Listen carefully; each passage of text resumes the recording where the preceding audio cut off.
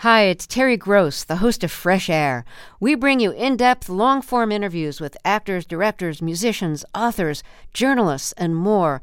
Listen to our Peabody Award-winning Fresh Air podcast from WHYY and NPR. In the NOCO is supported by Blue Federal Credit Union, with locations from Denver to Cheyenne, helping members tap into the power of community. More information at bluefcu.com. From KUNC and the NPR network, this is In the NOCO, a daily slice of Northern Colorado news and happenings.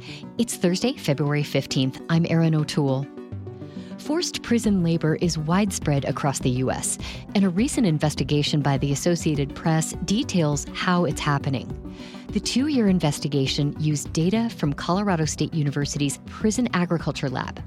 Joshua Spica directs the lab. The signal from the prison system is that you don't deserve more than this, that you are simply a labor input to help us save costs and to help us produce profits. And that has a social psychic toll. This is why people refer to what goes on in prison as prison slavery. Spica and his colleague Carrie Chenault sat down with In the NOCO's Robin Vincent to discuss prison labor in Colorado and beyond. So the Prison Agriculture Lab published a data map showing prisons with agriculture programs. When I looked at that map, I saw that this work is happening in every state, including Colorado. What does prison labor look like here? For the majority of people that are required to work within Colorado, the work that they do is to maintain the prison system itself. And what I mean by that are jobs that socially reproduce the prison. So kitchen work, laundry work, ground maintenance, landscaping, really basic day-to-day tasks that the state doesn't want to pay somebody else to do. And so what they do is they use the free supply of labor that's available to them.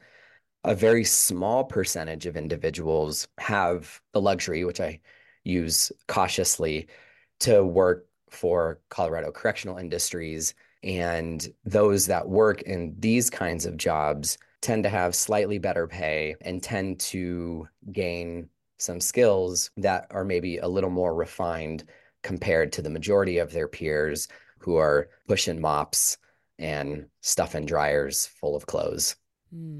Now, Colorado actually changed its constitution 6 years ago to prohibit forced labor, including in prisons, right? But it appears prison labor is still happening in our state.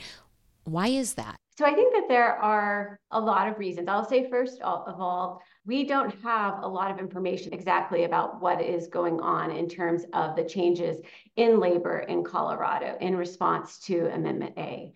We do know labor is still happening. There was a lawsuit against Governor Polis in the state of Colorado for continuing to require labor in prisons. So the state insists, though, that, people can voluntarily still engage in jobs and labor. As to what's going on inside prisons, we don't exactly know in Colorado. Colorado Correctional Industries has said that they are in the midst of a drastic reorganization, but they haven't put a lot of information out there. You'll notice even their most recent annual report is basically slimmed down just to a set of financial statements and less about the core operations itself. We do still know that things like hay production are still going on at places like 4 Mile Correctional Facility. We know that last year, or maybe it was 2022, that they actually began a coffee roasting program at Denver Women's Correctional Facility. So we know that these programs are still happening. We just don't have a sense of the scale to which they're happening and how these changes are impacting the day-to-day lives. The one thing that I would add is that even if we were to sort of look past the fact that prisoners are paid on average only 86 cents per hour in Colorado and say, well, at least they're paid something, so maybe it's not prison slavery in the full sense of the word. Even if we were to sort of look past that for a moment, we can just take the state's word at face value to understand why the prison system is going to continue to work people regardless of whether or not these exemption clauses get struck from state laws. So in a 2022 motion by the state of Colorado to dismiss a lawsuit by two prisoners, Richard Lilgaros and Harold Mortis, who claim Colorado is violating its new law prohibiting slavery and involuntary servitude in all circumstances, the state actually claims that prison work programs were never justified by the exception clause, and that prison sanctions for not working is not punishment. And so from the perspective of the state, this Amendment A really doesn't matter to them. And they're going to keep working people anyway under different auspices.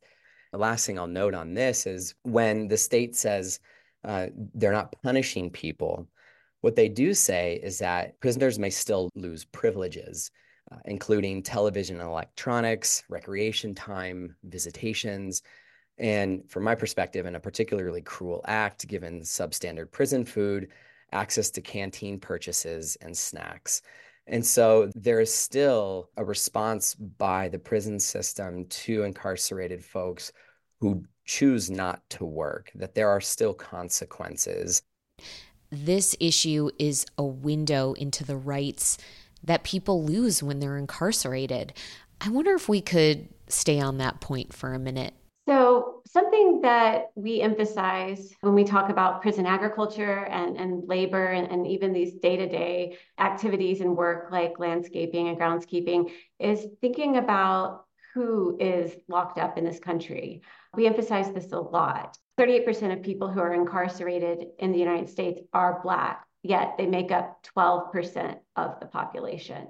And so you have to really start any analysis of what's going on from that point. So understanding the rights that are being taken away, the ability to not only have freedom in the moment, but even in the aftermath of incarceration, thinking about the life path, the options and opportunities that you have after being incarcerated to live a full life, a productive life, to even have your basic needs met.